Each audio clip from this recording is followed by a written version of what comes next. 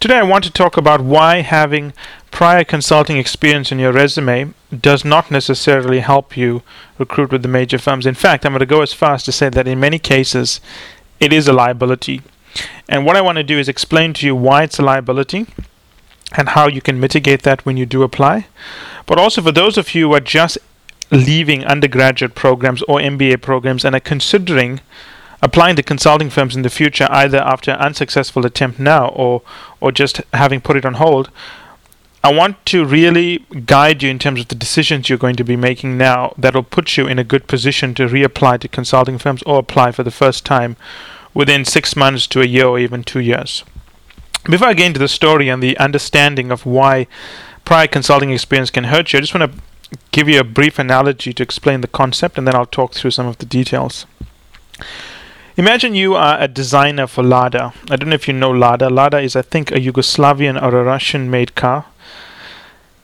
Pretty much not well known all over the world. Not known for anything, really. It's a car that has not distinguished itself. In fact, it's a car that is distinguished for not being distinguished. It is widely known as one of the most unreliable cars made in the sort of Western world, in inverted commas. So imagine you were a designer at Lada. And imagine you actually happen to be a great designer. You were widely recognized as one of the up-and-coming designers, but you had worked in the maybe jewelry space, and you wanted to break into cars, and no one would hire you in the recession, so you had to go to Lada.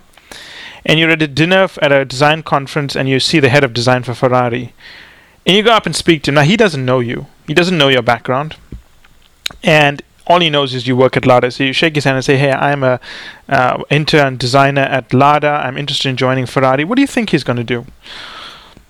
He doesn't know your background. He doesn't know that you were designing Fabergé eggs and you have the stellar resume in the field you were in, and the only reason you're at Lada is because you wanted to get some automotive experience before you moved on. The point is, he's going to judge you based on the impression Lada creates, firstly, irrespective of how good your unique skills are.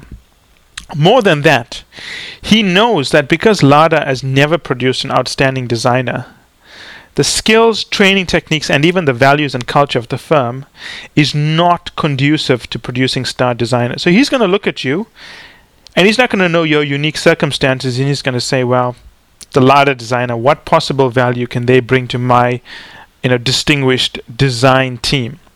Now that's similar to what's going to happen to you when a McKinsey or a Bain or even BCG recruiter looks at your resume and says, well, you work at Accenture. Accenture is not known for training people. How is this going to help me? Now, you could be an unusual person. You could be one of those people that are exceptional. Accenture does have exceptional people, Deloitte as well. But the point is the average is not. And it's very hard for you to distinguish yourself amongst the average people.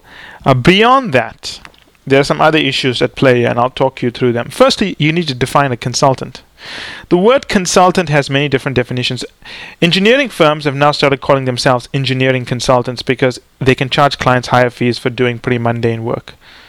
Everyone uses the term consultant. To call yourself a consultant is to call yourself nothing.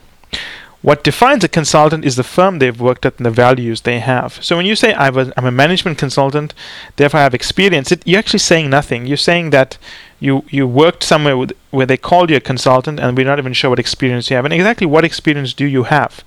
I mean, how do you know the experience you have is useful? In fact, if the big four or the big three, depending on how you look at it, have set the gold standard for management consulting, everyone else is pretty much copying them.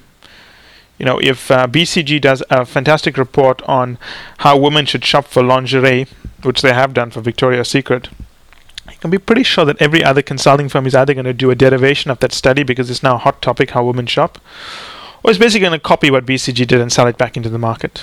It happens.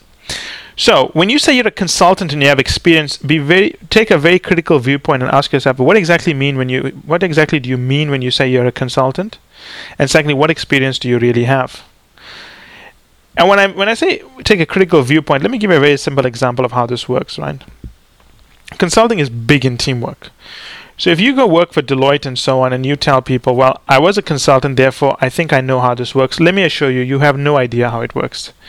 I've But when I left management consulting, I spoke to many firms who wanted me to join them at a certain level and to guide some of their businesses. Sometimes have a pan practice viewpoint on issues. In other cases, we advise some firms not because we wanted to join them, but because they asked for guidance on how they should set up either their research teams or they should do work in a certain area. And let me tell you the way many firms work. If a research project has to be done, they'll split up the work into regulatory analysis, financial modeling, tax advisory, whatever it is.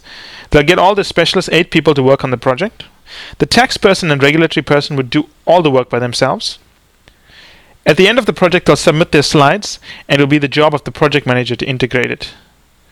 That is not the way teamwork works in a major consulting firm. The way it works is that on a weekly, at least a weekly basis, but usually on a daily or a 2-day basis, the person leading the regulatory piece of analysis will update his colleagues so that anything that he finds useful in the regulatory work that impacts his colleagues' work, they can act on it. And while his colleagues listen to the regulatory analysis he's doing, they can tell him things that will impact his work. So it's not a surprise at the end where everyone sees it for the first time 3 weeks after the analysis or 7 weeks after the analysis, and the manager integrates it. That's not how you do management consulting works. It's closely integrated. Someone's responsible for a piece of analysis, but everyone's accountable. So that's an example of how something as simple as teamwork differs amongst the sort of second tier firms, as they call them, and amongst the tier 1 firms, the big 4. And when we say big 4, we mean BCG, McKinsey, Roland Berger, and Bain. Some people will argue and say Booz needs to be there, but the point is, these are the big 4. So there are many differences. Now, why is it? What are the other reasons when a firm looks at your resume and sees consulting experience they don't want to bring you in? Well, the first thing is that if you sincerely believe that the experience you got at a lower tier firm is as good as the major firm, then you're going to come in with an attitude that you don't need to learn as much as other people. And that's not the attitude they want. Dealing with that attitude tends to be a big job. I mean, I'll give you an example of this. We've recently had a candidate from A.T. Kearney contact us, INSEAD graduate, and told us that, look, I want to join your program because I want to go to McKinsey and Bain. And I said, okay, fine. But, you can't join our program. You need to go through a screening process. It's standard operating procedure. No one can get in without the screening process. And I must add to you up front that there are no guarantees. Only about, somewhere between 15 and 10% make it through the screening process. And if you accept to be part of the screening process, then you need to understand that at the end of this, we may decline you. The candidate got upset because his viewpoint was that I worked at A.T. Kearney, I got into A.T. Kearney, why do I need to be screened? And that's exactly why consulting firms are wary of people who have consulting experience on their resume, because they have an entitlement attitude. If you do have consulting experience, the way to spin it is to say that you wanted to see if the lifestyle was conducive to the way you wanted to take your career. The lifestyle is definitely something you can manage, but now you want to learn the proper skills of how to do proper analysis. That's the way to spin it. But don't come in and say you are entitled because you've already worked in a consulting firm. Beyond that, you will learn many bad habits and values when you join other firms. And let me give you an example of that. I remember sitting in the performance review discussion of the regional office of one of the accounting firms. So when I quit, I had a colleague who called me and said, look, we're going to be doing our performance reviews. Will you sit in and sort of tell me what's happening? I said, okay, fine. The first thing I noticed was that 90% of the discussion was about how much work the senior managers had sold. Right there is a conflict in the values of management consulting. If you measure someone on the value of volume of work they sell, what do you think they will do? They will try to sell work to clients even if clients don't need it. Now, there are many habits and values that you're going to pick up in the lower tier firms that you don't even know you're picking up that are poisonous to running a truly successful advisory business. For example, chasing dollar sales is a very bad habit. Bad habits in the way teams operate, sharing of work. I mean, that is something that just makes my skin crawl when I think about the audit firms. And even some of the well-known firms like Accenture and so on, which are not truly global partnerships. They say they are, but they're not. The point is that if you're not a global partnership, the different partnerships don't like to share work because they feel they're giving it away to a foreign business. It's true, it happens, believe me. You will pick up many bad habits. You'll misinterpret the values of management consulting, and they will need to be sort of beaten out of you when you join management consulting at the tier 1 firms. And the point is, it's very hard to do it. I mean, we deal with, for example, Accenture. We deal with a lot of Accenture graduates Accenture employees, who want to join the tier 1 firms. And let me tell you, one of the most difficult tasks I have to do is to get them to speak in English. They've been trained to speak in cliches that no one understands. They'll say something like, the implementation framework of the rollout phase. I mean, what is that? Speak in English. You need to take complex things and make it easier to understand.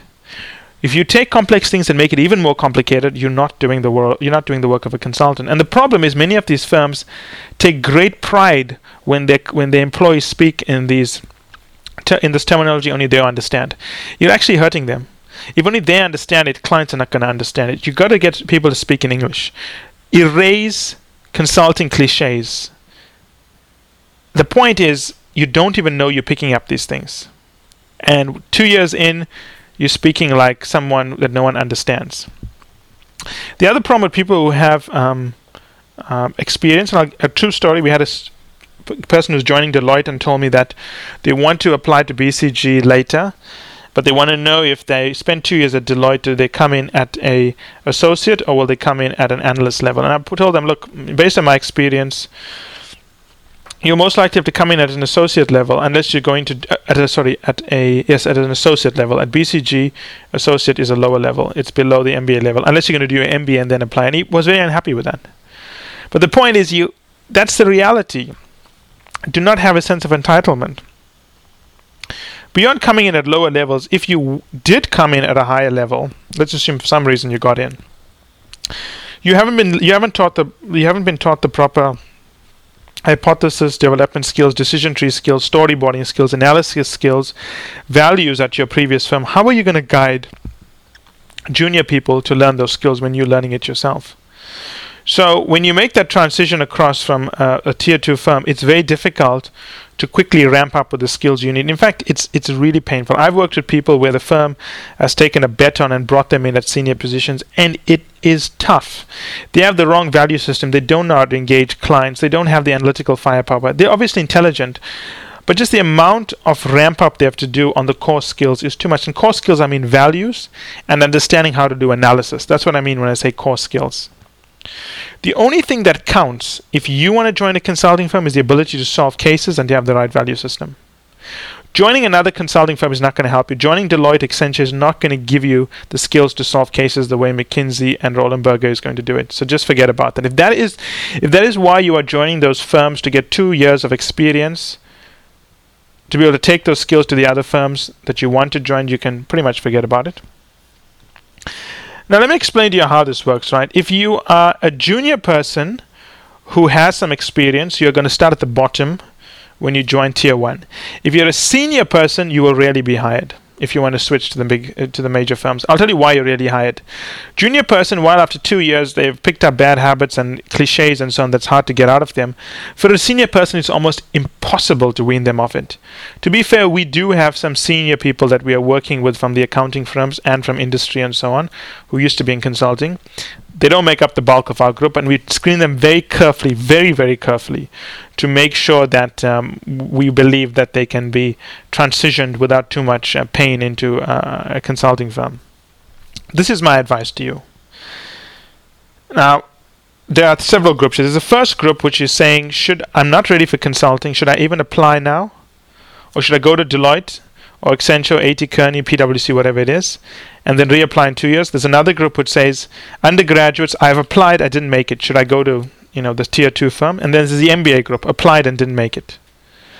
My advice to all three groups: if you really want to go after the tier 1 firms, go into industry. I'll tell you why. Consulting firms prize industry experience for a couple of reasons.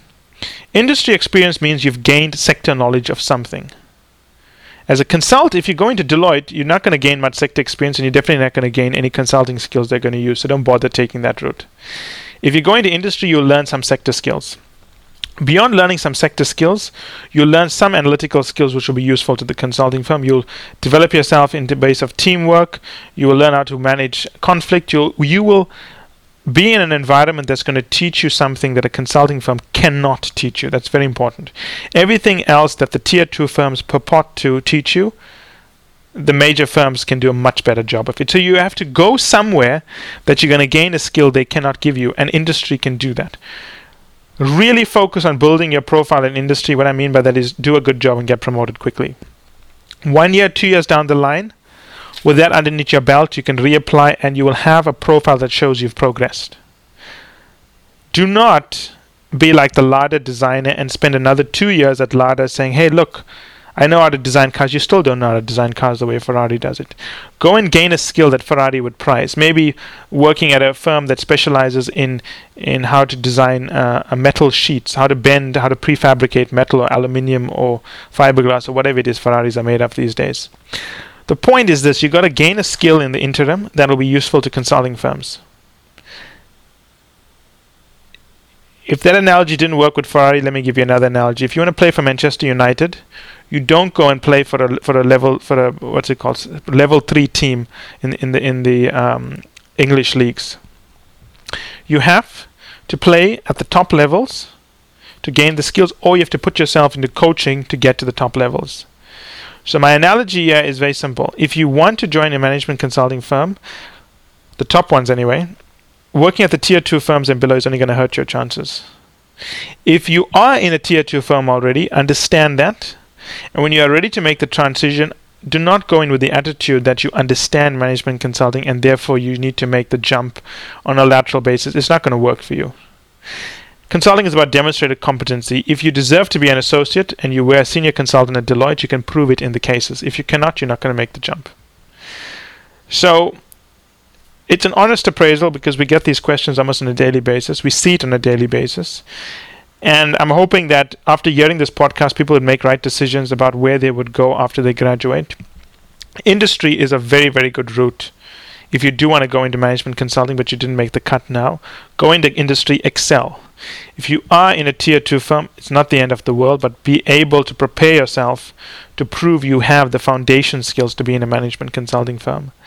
The headline is: do not go in with the assumption that because you've worked at a tier 2 firm in management consulting, you have what it takes and your experience will be recognized for the time you've put in. That's a very important point.